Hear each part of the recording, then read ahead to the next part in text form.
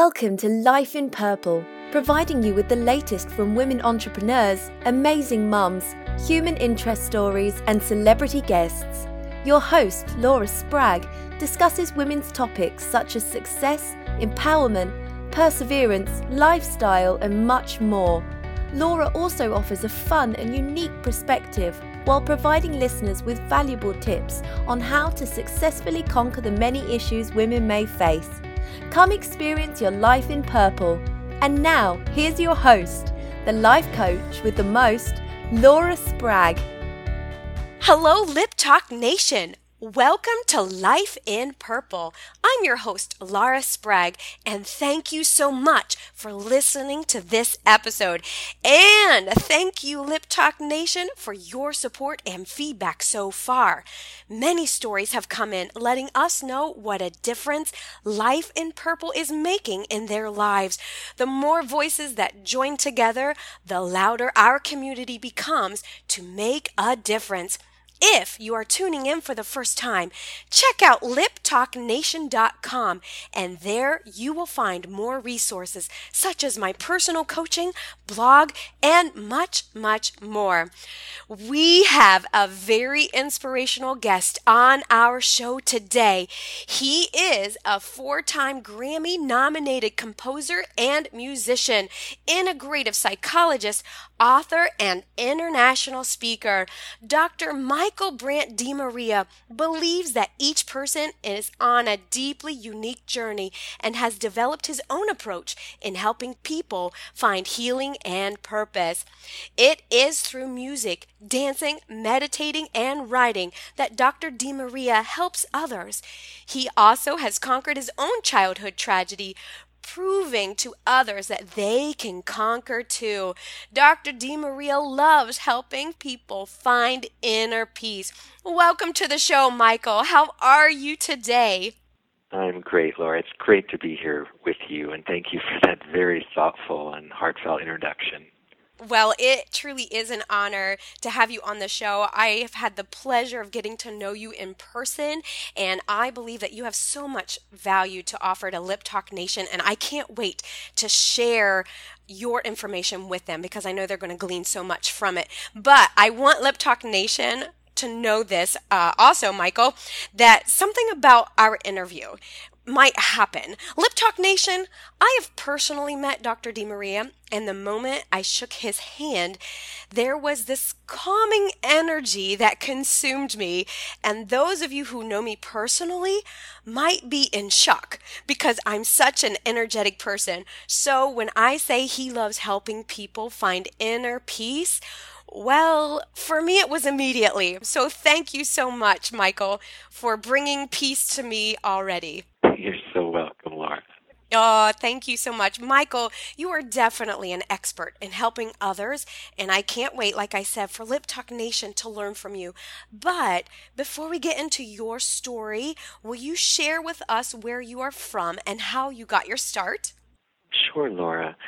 So I was born and raised in Connecticut, and I moved to Florida in my late teens, and I ended up basically during the middle of high school when I moved, it kind of plunged me into kind of a deep depression. I was always a pretty introverted, shy kid, but going through that was probably the first time I ever really experienced a profound, major depression. And basically I became very interested in psychology from that point on. And through a number of other experiences in college and some of my own challenges and struggles. But I also was always interested in music and art and poetry. Creativity was always part of the path of healing for me. I always say my holy trinity is nature, creativity, and spirituality. And that began weaving into my interest in becoming of help to others.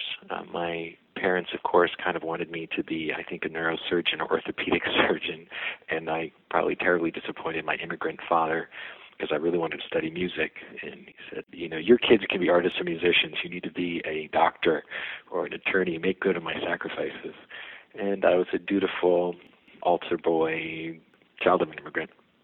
So I said, what kind of doctor can I be where I can kind of weave art, music, drama, poetry, play, and I started learning about psychology and the expressive arts therapies, and that basically became my passion, and I've pursued it ever since and have tried to weave my love of people and helping people with my love of the creative process in my healing work. And I have been doing that over 30 years now, and I feel so blessed to be able to do what I love and share that with others. One of my teachers used to say, when your greatest joy meets the world's greatest need, you are following your soul's path. That is so beautiful, Michael. I love how vulnerable you are with us just right out in the beginning of your story when you said that you experienced depression even as a teenager. Lip Talk Nation, I really want you to evaluate yourself right now and ask yourselves if you are dealing with depression or if you have a child that's dealing with depression. I want you to observe your patterns and observe what your passion is, because Michael already pointed out that even though his father wanted him to be this neurosurgeon, he followed his calling and his passion in that depression, and he found that outlet already, to be creative and music.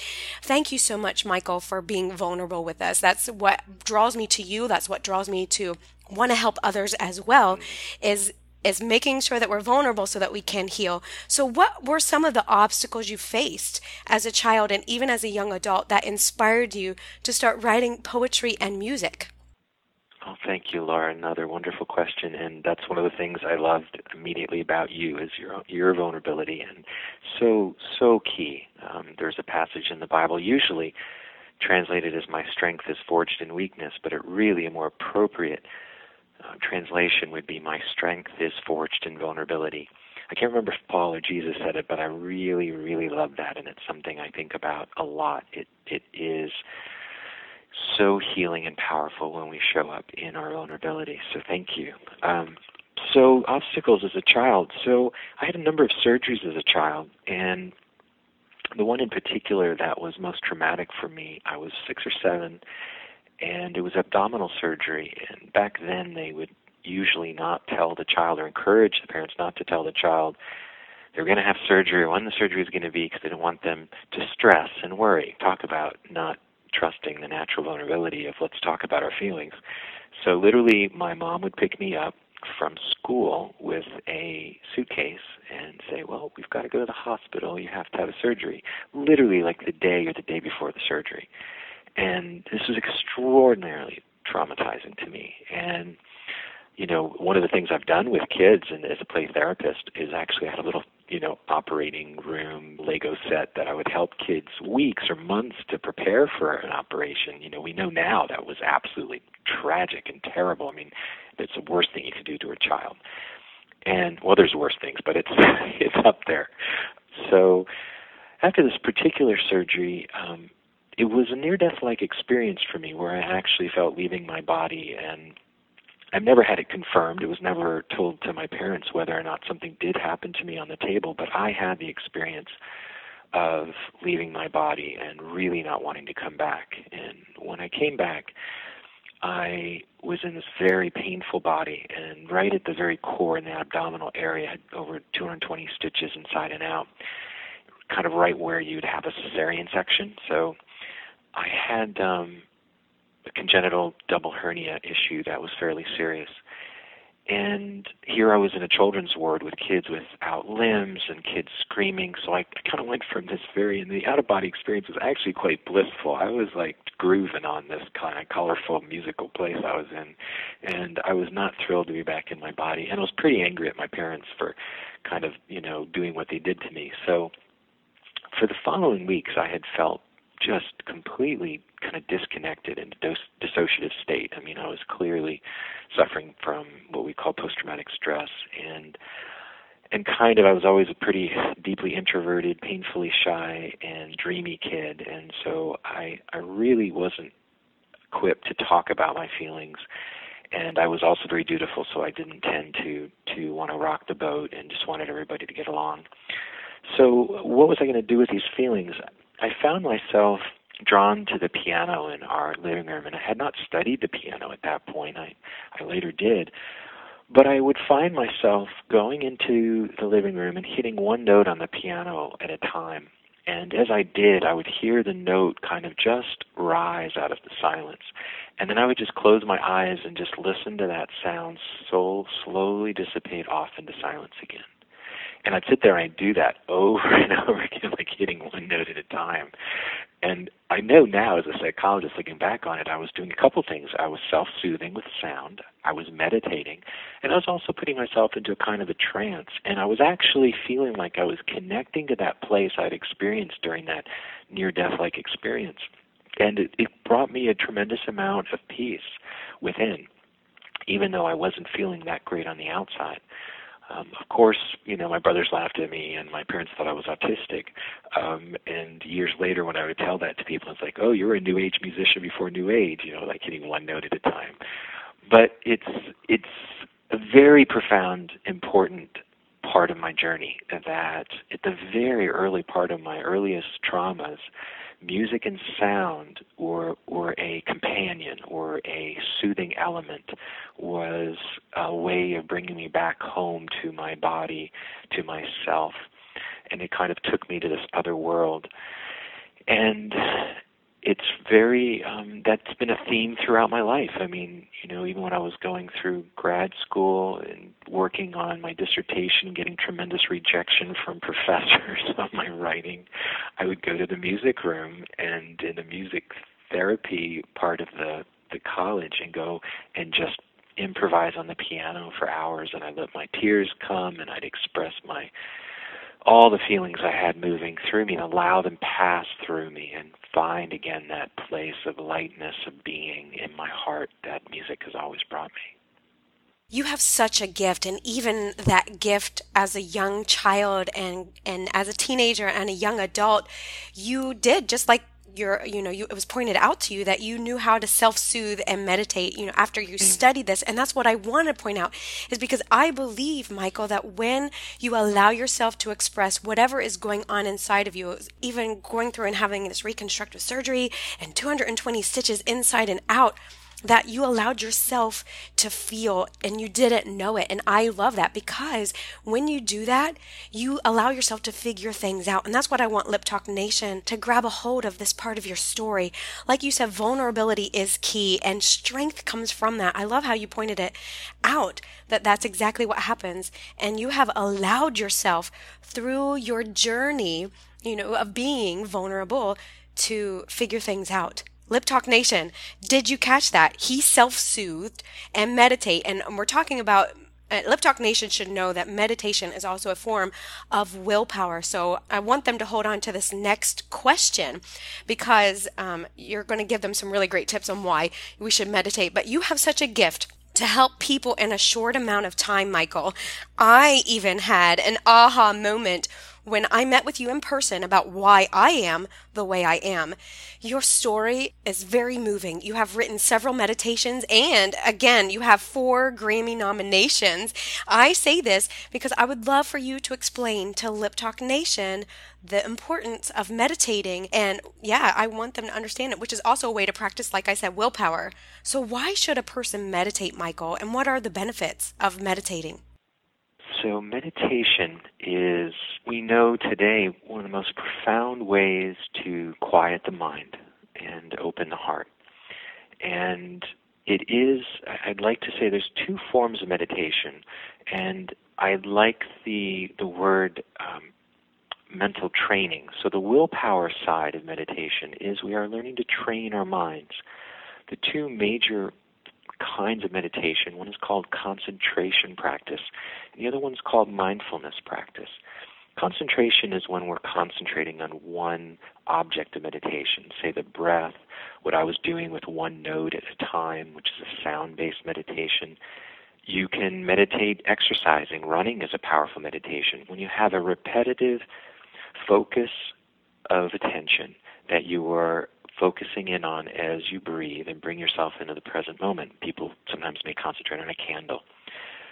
This form of meditation is a form of mental training. As soon as you begin to practice meditation, you will find that the mind is like a drunken monkey. It's going every which way.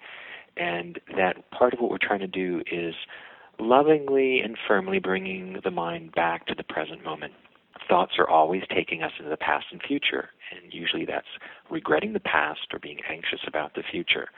So meditation is a way of beginning to drop out of this thought stream into the present moment. So it's really important, though, we're not trying to push thoughts away. So it's not willpower in the sense that you're trying to push thoughts or feelings away. This is a common misunderstanding of meditation. It's really important your listeners realize we're not trying to push thoughts out. Like if I was going to say, Laura, don't think of an orange, no matter what. Don't think of an orange. You're going to think of an orange. It's kind of like the stream of consciousness. If you try to not, or try to stop a river from flowing or keep a boat from flowing down a river, that kind of willpower is not the kind of willpower we're talking about. That is counterproductive. We're not trying to push thoughts away, but we're also not trying to pursue them or entertain them. We're allowing our thoughts to be like clouds floating by, to allow them to simply arise and pass through our awareness. So what happens in this kind of concentration, the willpower is simply noticing that you've left the present moment, you've left the breath, and gently, lovingly, firmly bring it back to the present moment. So this is a really key part of mental training. So it is willpower in the sense that you are bringing yourself back. I do want to also emphasize, though, there's another form of meditation practice called mindfulness practice, which is simply being fully present in the now. I do this when I do what I call my soul stroll or my sanity walk every day, where I'm allowing myself to allow my attention to move from one thing to another, but always in the present moment. I'm noticing the green of the trees. I'm noticing the feel of my feet on the earth. I'm noticing the sounds of the birds. When we're fully present, and that still is a form of concentration, but we're not focusing on one object, we're focusing on whatever attention's moving and shifting in our awareness, but always present, centered. So one way of understanding mindfulness meditation, mindfulness is present moment, non-judgmental awareness of simply what is. And this is another form that's a little less focused on trying to focus and concentrate, which is more mental training, a bit of more that kind of willpower. Usually as you develop your concentration, you then can practice the mindfulness more easily. But both of these things we know without a doubt today, Laura, lowers blood pressure, lowers stress, lowers heart rate, increases and kicks in the parasympathetic nervous system. This is the rest and digest aspect of our nervous system. This is the brake, where the sympathetic nervous system is the fight or flight. That's the accelerator. And we live in extraordinarily stressful lives that are constantly kicking in the sympathetic nervous system, which is keeping, boosts cortisol and adrenaline and keeps us racing through the day and not in the moment. So when we meditate or practice mindfulness, we are taking our foot off the accelerator and we're applying a little bit of brake to our day naturally, organically, gently, lovingly, but firmly, and we're engaging the parasympathetic nervous system, which allows us to be more present, more focused, and meditation and mindfulness will improve anything you do. Just think of it. If you're cooking, if you're riding a bike, driving a car, if you're just being present in the moment, not doing anything else, not multitasking, you're going to be better at it, you're going to enjoy it more, you're going to be more relaxed, and it's going to benefit your overall health of the mind, body, heart, and soul. Michael, what an incredibly simple way of explaining meditating and why we should meditate. Lip Talk Nation, did you hear all of the points that Michael gave us, about mindfulness practice and how it helps us lower our stress and lower our blood pressure? But my favorite thing that you said, Michael, is that it helps us be in the moment. And that is something that I began learning when I had kids, to make sure that I don't miss anything they do. And I love how you said that when we meditate, it also helps us practice that part. It will improve anything you do instead of multitasking. Now, how many of you, Lip Talk Nation, love to multitask? I totally get it. I love to multitask. But however, I've recently got into meditating, Michael, and I am aware of being able to get more things done and better. Like you said, it improves what you do. Oh, there's so much. And I hope, Lip Talk Nation, you are taking notes because there's so much value that Michael is giving us. So I'm reflecting as we're going to continue on, Michael, along with composing your own meditations and helping others learn how to completely accept themselves. Could you describe your music and how it affects a person's thoughts? Love to, Laura. My music is just probably the deepest gift from my heart and soul, both to myself and others. My music is healing meditation music, and it's composed in a very sacred way. When I'm composing my music, I light some candles, I turn the lights down low. I try to create a very sacred healing space. And my music is used throughout the world in spas and with acupuncturists, massage therapists, many different kinds of healing modalities. So the music, it all comes from that 6-7-year-old who was hitting that one note at a time. The intention behind all my music is to quiet the mind and open the heart and make a space for the spirit and soul to heal. So there's a way in which this music for me is such an incredibly instructive teacher, because music flows like water and like our feelings. And music also reminds us that the most important aspect of each day is this moment. One of my poems I write, each moment is a note in the song of today. Each moment is a note in the song of today. What happens when we begin to truly wake up to the present moment, which meditation, mindfulness practice helps us do, you begin to realize that the past and future really are persistent illusions, and it helps you enjoy each moment more fully. So imagine when you listen to a song, when you listen to music, the goal of listening to a song is not to get to the end of the song. You're not even aware of the end. Kind of when you get lost in a song, Laura, where you're kind of just in the flow, and you're not anticipating the end of the song. You're fully in the flowing feel of this unfolding energy of this song. And that's why my music helps, I think, is because it helps you be in the present moment. Drop out of your thoughts, particularly when it touches the heart. I've been told my music really tends to be very moving at the heart center, that although it's healing, it also creates a space for the emotions to find expression. Like you said, which is so important, is we cannot choose what we feel, only to feel what we feel and allow that feeling to flow through us. Sometimes when people come to my deep guided meditation class lying down with some of my music, and they'll come up afterwards and I may have noticed that there were tears streaming down their eyes, and they'll come up and go, I must be doing this wrong because I cried through the whole meditation. And I said, no, not at all. You just have been going on fast motion because you've been avoiding feeling what was there all along. We've created a very safe, sacred space for you to feel what you feel, and now you've allowed it to move through you. Feelings are just energy, just like music. And when we create enough space for those feelings to flow through us, naturally healing takes place. And this is often what causes suffering, is actually the resistance of feeling. In fact, we might even think of depression as depression, depressing, pushing down emotions that feel too much.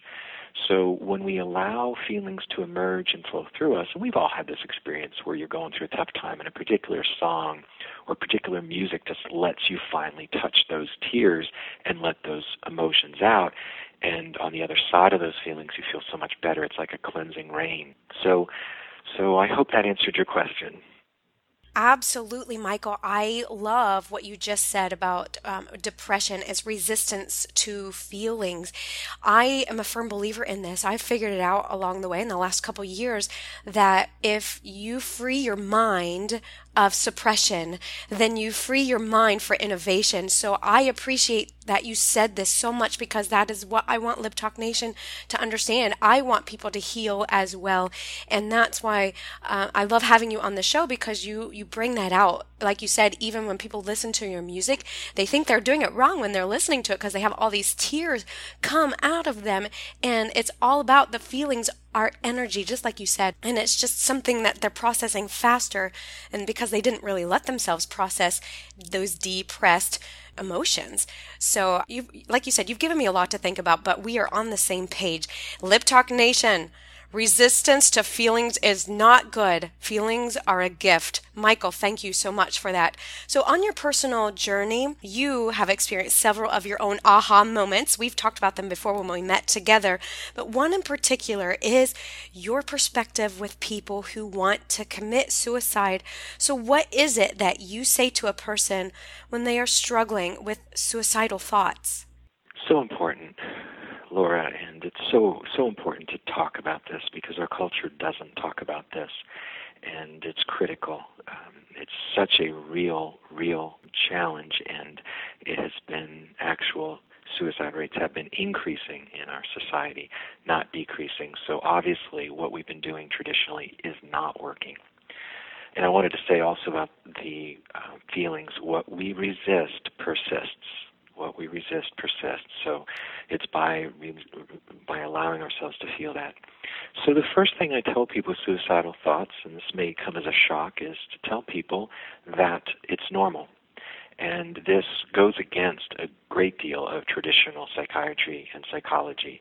And I'm really against a lot of the basic paradigm that most of our traditional psychiatry and psychology is based upon is erroneous. It's based upon a wrong view of reality, based upon a Newtonian materialistic metaphysics that is just wrong, that this idea that people are somehow objects in space that should be controlled or manipulated, kind of what we've done to nature is what we've also done to our feeling language and the world of feeling inside of our own hearts. The world of feeling has been almost completely ignored in Western culture, demeaned, diminished, even ridiculed, and definitely demonized and pathologized in different centuries of the last millennium. So I'm on a mission to right that wrong. And the first one is to realize that, in fact, there have been many philosophers said the only true philosophical question is whether or not to kill yourself. If you're at all reflective, and particularly if you're a highly sensitive, deep feeling person like I am, it's almost comes without question. Now, I in particular struggled with these thoughts throughout my life because having this near-death experience at such a young age, I knew there was a really cool, awesome place on the other side of this, and why not go there sooner than later? It was, this world has a lot of suffering in it. Why do I want to put up with it? So first and foremost, it's a normal, natural thought. And it's very important to be able to talk about it. But because people freak out as soon as somebody says, I'm suicidal, you create that same resistance. So then you deny those feelings to yourself. They go underground, and they might come out subconsciously. I mean, most addiction, cigarettes, alcohol, drugs, food, are usually silent suicidal feelings that have not been acknowledged, talked about, dealt with. So people begin all kinds of self-destructive behaviors. Cutting can be another form of, this issue. So the first thing is that it's normal, let's talk about it. The second thing is that to really, and part of it, sometimes I'll be provocative in these kinds of situations, like say, well, if you could kill yourself without causing any bodily harm, please do so. Now, what I mean by that is that usually what people are needing is an ego-cide, not a suicide. Because usually what is causing a great deal of pain is they want the pain to stop, and most of the suffering has to do with some kind of expectation they have of themselves, others, or reality that is not being met. Feeling rejected by a loved one, by a parent, by a family, or perhaps self-rejection, or what we call self-aversion, self-hate, hating oneself. But what is that, hating oneself? That would take us way beyond this interview. But basically, what's happening is that this person's basic expectations or beliefs about who they are, who other people are in reality, is no longer working for them. That what needs to die are these expectations. These expectations and beliefs are like filters on reality. And so what happens is we're needing, in much more mature spiritual traditions, many Native American traditions who I've studied a great deal, would call this a need for rite of passage, that basically you have to jettison these old ways of looking at yourself and, for lack of a better phrase, reinvent yourself, which means taking off these blinders, letting go of who you think you are, letting go of expecting other people to follow your scripts, or letting go of thinking reality is going to follow your script, to really realize, and that's what's so beautiful about meditation, you start to see how these things are actually impeding what's really real, which is always beyond these thoughts. And that's the other thing that's so powerful about meditation, is that you are not your thoughts. One of my favorite mantras to teach people is, I'm not my thoughts are not reality. So this begins to help you. The suicidal thoughts are just thoughts. And I often will say, okay, so you want the pain to stop, you want this person to stop doing this, or you want this person to come back, but do you want the sunset at the end of the day to die? Do you want your joy when you look in your dog, puppies, or children's eyes to die? Do you want, when you're feeling peaceful inside, or what are some of your favorite things to do? And I'll talk about all these other aspects of their life that aren't out of balance, or that actually give them some pleasure and joy. And of course they'll say, no, of course not. I just want that yucky stuff to die. Say, okay, so let's create a ceremony where we help you let go of those things, which usually have a lot to do with, unrealistic beliefs and expectations of yourselves, others, and reality. And it really, and even because I kind of approach it a little bit more matter-of-factly and even try to use some humor, immediately helps, as opposed to trying to decide, do I need to put you in a hospital? Which the more people fear that they can't talk about it because somebody's going to freak out, this is a huge part of the problem. So just welcoming the feelings and the thoughts. People, this is a key thing for the listeners to hear. The people who talk about suicide openly with others don't commit suicide, are less likely to commit suicide. The people who are going to be most lethal are usually the ones who don't feel they have an outlet to talk about it and are not talking about it. And that's when it becomes very, very serious and dangerous. They just are thoughts and feelings if you get to talk about them and talk through them. So it's a key piece of the puzzle to invite, welcome, and help that person. It doesn't mean you don't want to make sure they get to somebody, or they get to write out their feelings or talk out their feelings with somebody. And let me also say, as an aside, there's a big difference between suicidal feelings, like just having the thought, even what we call passive suicidal ideation, which is, gee, you know what, if I get hit by a car or something happened or had a heart attack, I'd just be fine with that. We call it passive suicidal ideation. If you have listeners out there who genuinely have gotten to the point of what we call intentionality or suicidal intentions, where they actually been thinking and planning, and they've got a plan, or they have a date, or they've actually rehearsed it in their mind, this is a very serious, very much more serious situation. They should get to a professional as soon as possible. And if you have a friend, talked about it, but also still try to guide them as lovingly. But most people are having suicide ideation. And let me say, what's normal are the suicidal thoughts and feelings. Having a very elaborate plan and a date is a much more serious, much less common experience. But I really try to normalize the feeling, the thought, in a way that encouraged the person to talk about it, get to the root of what's really going on. And that does mean, though, you want that person to evolve, let go of those thoughts and feelings, expectations, as a result of changing their attitude towards themselves, others, and reality. I'm happy to say, through my own practices, that is not a thought that I probably haven't had in almost 10 years now. However, this new book I've written comes from being in a very deep suicidal, despairing place where I actually did have, a plan, and it was a very difficult, painful process. But it was also an extraordinary, instructive, probably the most spiritually transformative experience, because that place of suicidal despair is often the exact place of absolute, total transformation and change. There's more we could say about it. There's more in a number of my books, but that is a really key piece. So even though it's dangerous, there's extraordinary opportunity because you're so willing to let go of thoughts, feelings, expectations, and beliefs that are no longer serving you.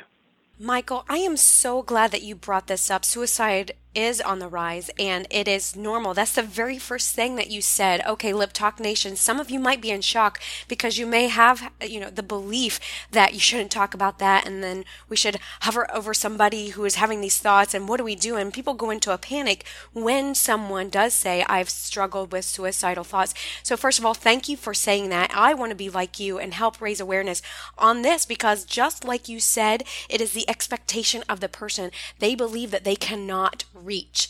I, call that perfection. People think that they should strive for this perfection when no one, in fact, is perfect. But giving yourself the ability to feel and the permission to feel, it goes back to that. So I'm right there with you. This topic actually makes me very energetic to want to help people because, like you said, it's normal.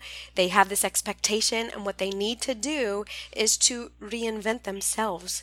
I love that. Lip Talk Nation, you can do that. So if you are thinking of suicide, if you have the plan, if you have anybody that you know that is thinking this and you just don't know what to do, they need to reinvent themselves, release the expectations that they are holding themselves to. So Michael, I'm on this journey with you and I appreciate once again your vulnerability that we're learning from because I can't wait for your next book to come out, by the way. I'm really, really excited about it because I know that's going to relate to so many people and you're going to help so many more just by that book alone. So what are some things that a friend or family member can do to help a person who is struggling with suicidal thoughts and depression?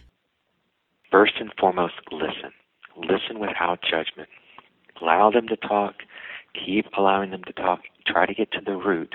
In particular, ask them, gee, when did these feelings first arise? You can also, what you can ask, gee, do you have, a plan? Or is it just what we call passive thought? I wish I were dead versus, gee, I'm planning to blah, blah, blah.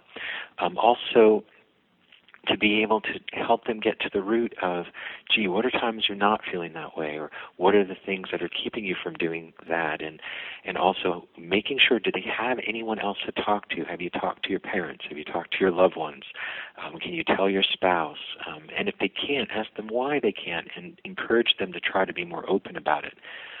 Of course, I still think people should have somebody they can talk to. I tend to really suggest and look for, somebody that they can talk to and feel safe with. It could be a therapist, it could be a yoga teacher. You could you could talk to a teacher. And depending on who it is, they should then also be able to see if they need to get in to see somebody, a therapist. It's important to find a therapist that person feels connected to. So, nowadays you can usually review these, a therapist online and see if this is somebody who kind of fits with what would help for you and what feels right for you and address that. There are some situations, we're talking a little more about situational depression, there can be a biological component, and sometimes I do practice neuronutrition, and there's actually a really great book I want to suggest called The Mood Cure by Julia Ross. This is someone I worked quite closely with and trained in neuronutrition. This is looking at how there are some basic things, getting enough sleep, eating nutrition. One thing I'll just put out there, when I was also experiencing my deep suicidal depression, I was actually vegan at the time. And I've completely come 180 degrees. I've actually, there's been quite a bit of anecdotal evidence of people having extreme increased depression when they're not eating animal protein. I defend people not eating animal protein for spiritual reasons.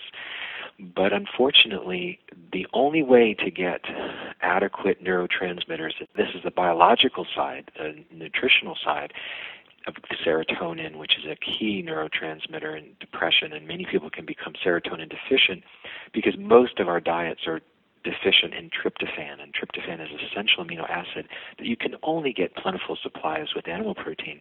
You can supplement with L-tryptophan also, which can also help.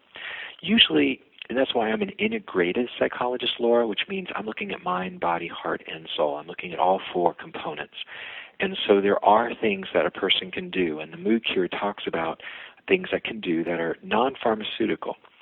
I have some issues. I'm not anti-medication, but I'm extremely conservative. I like people to try, it's amazing, exercising 20 minutes a day into your target heart rate 3 times a week can boost your serotonin levels 100%.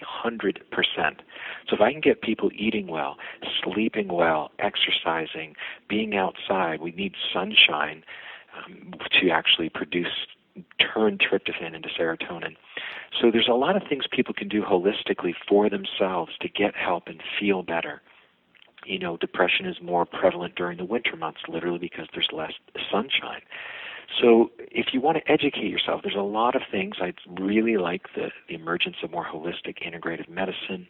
I'm a believer in everything from acupuncture to massage to other ways and energy healing.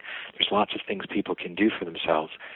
If you do go the medical route and you have somebody suggesting antidepressants, sometimes they can be helpful. There are other alternatives. If you've tried everything else and you can't find anything else, sometimes that can definitely be very helpful. And I have clients and students that I've worked with who've needed some antidepressant medication when we tried everything else.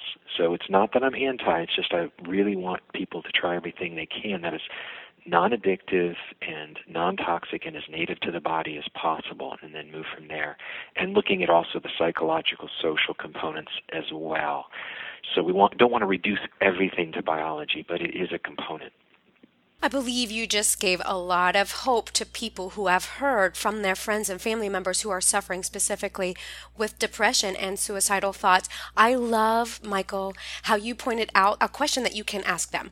When are you not feeling that way? So I believe everything has an opposite. I'm a firm believer in nutrition, the whole thing, what you just said, and mind, body, soul, emotions, and feelings. Everything is connected and to work well. Like you said, sunlight is a very powerful thing in the healing process, and so much more, and I'm not anti-meds. I am very much like you, though. Let's try some alternative routes first to see how we can allow ourselves to heal.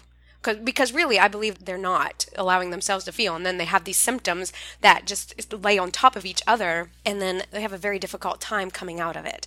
So Exactly. And I would say also, even if you go, whatever route you go in, be a full participant in your healing journey, and to see it as a healing journey, and trust your intuition, yourself, as well as you want the, quote, experts around you to give you input, but stay a full participant in your treatment and healing journey, and see it as a healing journey, and find, what is true for you. Each of us is so extraordinarily different, and it's important that you feel that you're a full participant in your healing journey and to see it as a journey. I could not agree more. Thank you for saying that, because that is very important. Lip Talk Nation, in your healing process, be a full participant. I couldn't have said it better. Thank you, Michael, for that. Okay, so positive affirmations are kind of huge here at Lip Talk Nation, and they've been part of my success, for the way that we talk to ourselves, because we can lie to ourselves, and that's, I believe, sometimes can cause us to go into that depression and dark thoughts. And many of the listeners have also found success with positive affirmations. So for the listeners who are struggling to accept their own struggles and work through them, what would be some positive affirmations that you would recommend or use so that they could understand and how to get better immediately so they can start their journey of peace? So, yes, affirmations can be very, very powerful. And the only thing I'm going to qualify it with before I answer is that if you ever feel that you are covering over negative thoughts that you need to kind of let go of or let out first, I'm a big believer in free-form spontaneous journaling. And so I'll tell people that if the affirmations are not working, so this is for people who might find they don't work, write all the negative stuff, like just uncensored, unedited, like do a mind dump where you just kind of, just put it out there. And oftentimes you're going to go, wow, gee, I didn't realize that was being that negative. And it almost is like kind of like if you imagine turning on some water that has not been open for a while, and all of a sudden a bunch of gook comes out, the water's all kind of brackish and yucky. How do you get that water to clear? Well, you keep it running. You don't close it off. So just like meditation, there's a subtle difference between transcending a feeling and repressing it. So what I try to do is make sure if the affirmations are working for someone, great, it's not a problem. If you're one of the listeners out there where you feel, oh gosh, I want to be doing those affirmations, but actually, they seem to make me feel worse. There could be, you may need to let out some negativity, see it, talk it through, process it out, then release it, and then you can go into the affirmations. It's kind of like you want to, it's like making sure that you're going to run the dishwasher, but there's some pots and pans that just don't get clean. And it's like, well, you got to go and you got to do the nitty gritty with the Brillo pad first and then put it in the dishwasher. So it's kind of like sometimes you need to get into that nitty gritty and letting it go. That having been said, I really love my tradition is more of a contemplative tradition, which is oftentimes meditating on a word. And I really love just meditating, and you literally can say the word over and over, like peace, just saying the word peace in your heart, and just use that like a mantra is a meditation practice, which means just instead of concentrating on the breath or an object like a candle or some kind of meditation object, music, you meditate on a word or phrase, like peace, or even just saying, or love, or may the Sacred Heart of Jesus, fill my heart. You also can do affirmations. One that I do in my meditation practices is infinite love, infinite mercy, infinite forgiveness. Infinite love, infinite mercy, infinite forgiveness. So, finding a phrase, a word that really works for you. My preference is for these more general words. Sometimes when we use the words like, I am peaceful, it can work for people, but as soon as I split myself into an object and I am peaceful, sometimes the I triggers the negative side, which is no, I can sometimes be mean and hateful. So all of a sudden you get the talking back and forth in the head. I'm all about trying to reduce the amounts of thoughts, and actually reduce the amount of self-talk, good or bad, begins to help deepen this practice. So most of us have somewhere between 30 to 60,000 thoughts a day. And the scary thing is 90% of them are the exact same one we had yesterday. I'm all for reprogramming and moving towards healthier self-talk. It's very, very important. But I would much prefer, we know high-performance athletes, actually some have been found to maybe have as many as 15 to 2,000 thoughts a day. So that's 10 times less than some other us.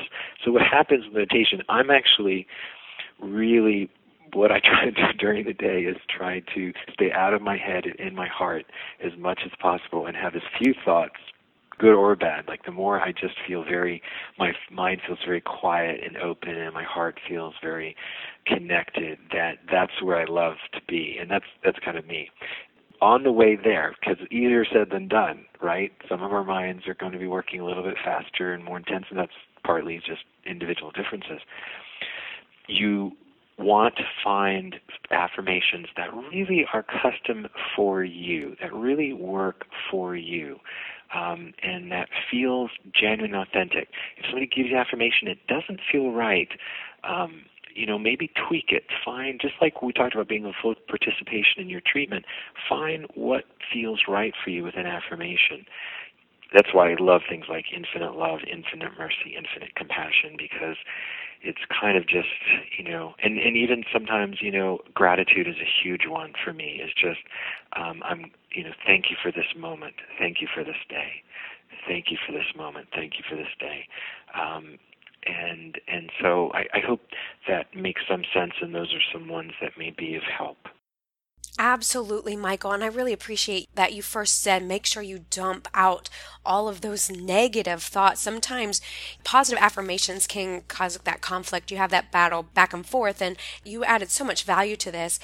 A positive affirmations aspect for Lip Talk Nation. Did you catch that?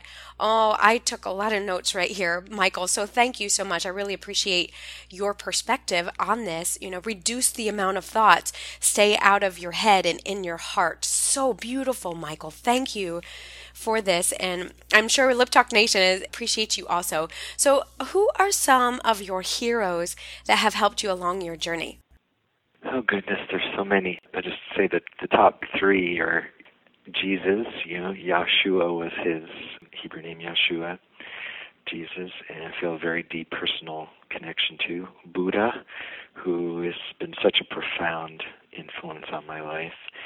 And then Lao Tzu. Lao Tzu's lesser known. Lao Tzu is the founder of Taoism and wrote the Tao Te Ching, which means the Book of the Way, which has also been, kind of one of my Bibles that I've lived by since I was a teenager. And those, I would say, are my top three.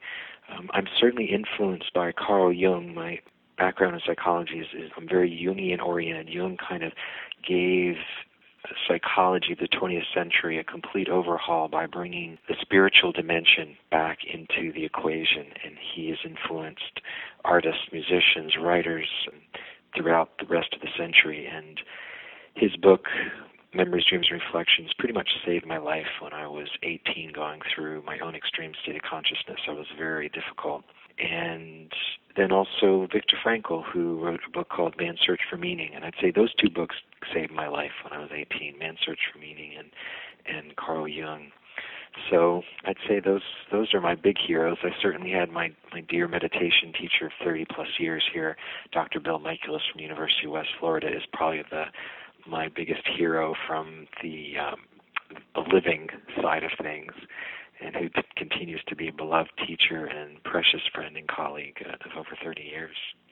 What a beautiful story you have, Michael, and who your heroes are. Certainly, we can also look up to those. Lip Talk Nation, did you catch that? They have so much meaning. I'm in awe with you right now with who you chose as your heroes and the books that you recommend. And I just want to say thank you for that, because Lip Talk Nation is going to be in awe with you. Thank you, thank you. So we're going to switch gears a little bit, Michael. Thank you for sharing your story and being vulnerable with us. So now it's time to move to the part of the show where we get to know you on a fun level. We call this our lightning round. The questions are simple and easy to answer, so just answer the first thing that comes to your mind. Are you ready, Michael? I hope so. Oh, I hear something in your voice. This is going to be fun. All right, so if you could have a superpower, what would it be? That I had some pixie dust that I could melt hearts and awaken minds with just a little pinch of pixie dust. Okay, so a lot of people are going to be saying that too, so I had to do that. Oh, that's awesome. Pixie dust, how beautiful is that? All right, so how do you like your coffee? Dark. I love a dark Indonesian brewed coffee or a French roast, and I usually just black with some ghee butter, which is clarified butter. Man, I'm in heaven. Really? Oh, that challenged me right there to go try that. I have not done that before. Okay, so what is your most embarrassing moment? Oh, my goodness. So when I mentioned moving down to Florida from Connecticut when I was in the middle of high school, and so this is really silly, but it's actually, I wrote a screenplay about that move to kind of deal with my depression. So, we're here on the Gulf Coast, and on the Gulf Coast, basically in the South in particular, boys will wear these, they call them doggers, or, they're basically, long, it's like surfer, like bathing suits.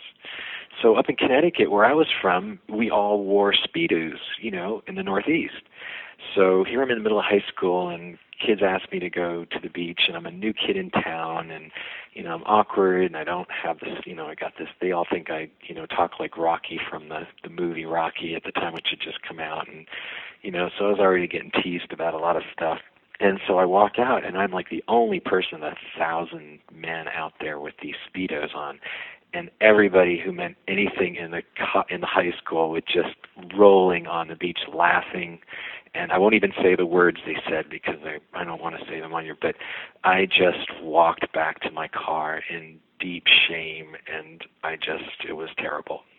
Oh my goodness, what a memory and what an embarrassing moment. Yeah. And that probably changed your life forever. Yeah, it did. It was pretty intense. So it makes a really funny scene in this screenplay I wrote that one day I hope to film. I'm so glad that you wrote it out and that you healed from that, because that could have scarred you forever, and you chose to learn from it and move on. What an awesome person you are. Sweet. Yeah, that's so great. Okay, so what is your favorite sport? Oh, snow skiing. It's the closest thing I know to flying on the planet.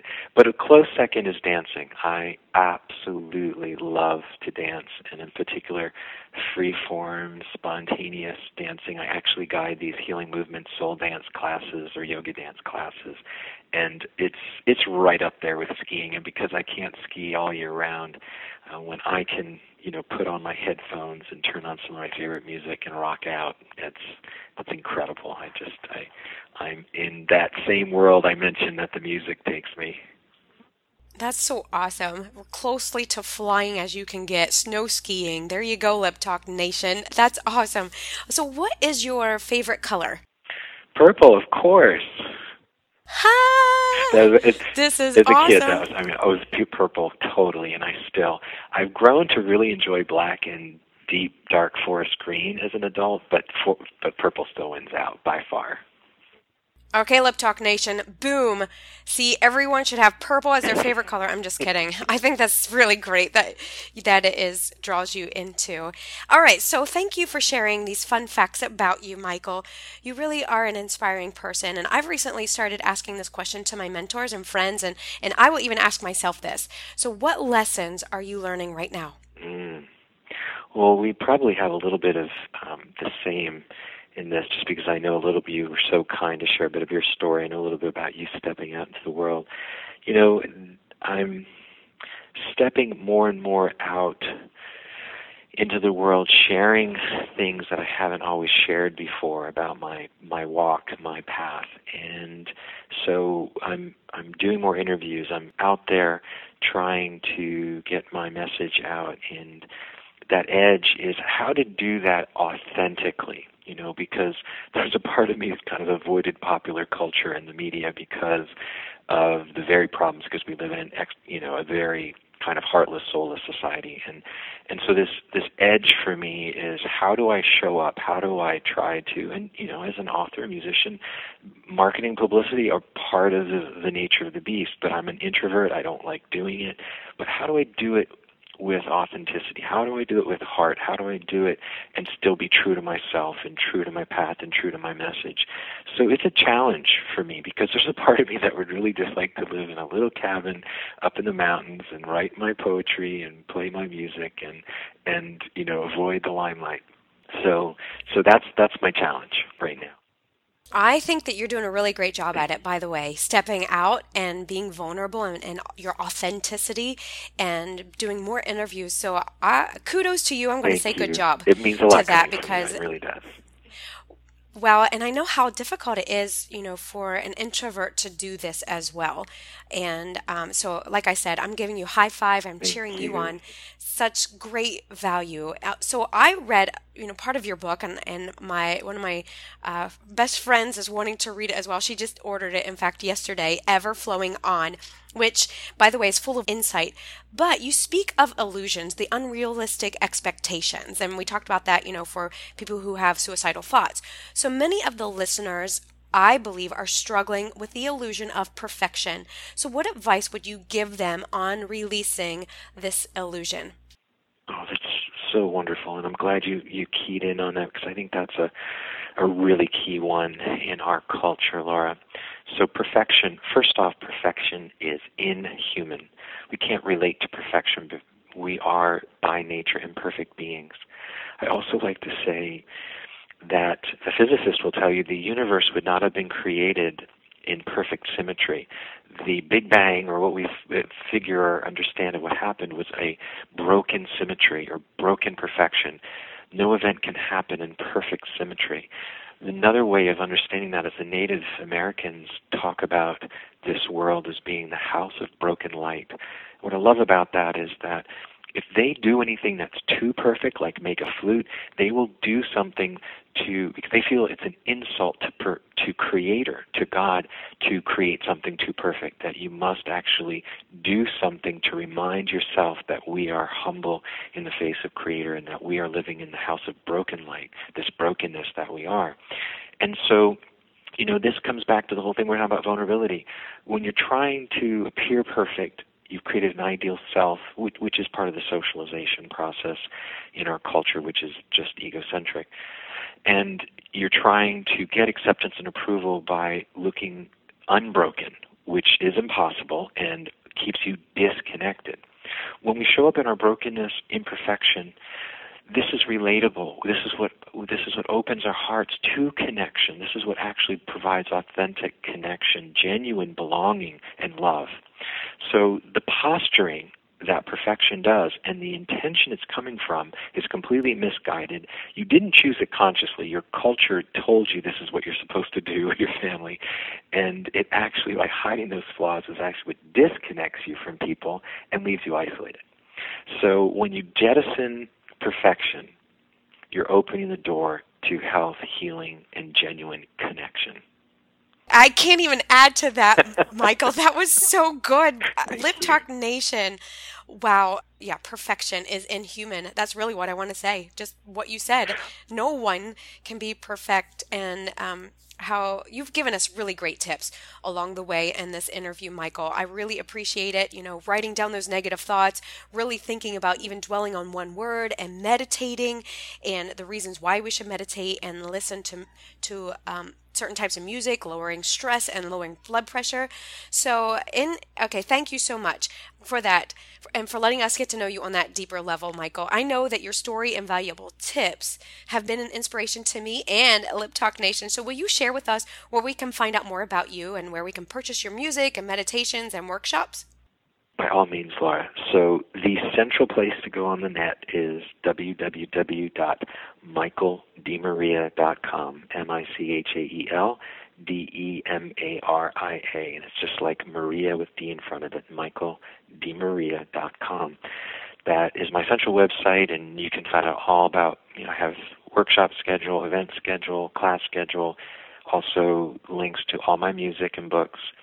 And what will be coming later in the year is some online programs that are developing as well. If you're local on the Gulf Coast near Pensacola, I do a monthly meditation class, a monthly yoga class, and a monthly yoga dance class, healing movement class.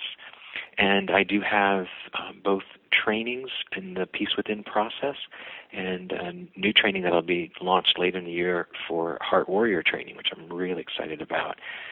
So all that can be found. Also, you can check out my YouTube channel. I have a couple free things on my YouTube channel, youtube.com/M for Michael, B for Brant, my middle name, DeMaria, M-B DeMaria.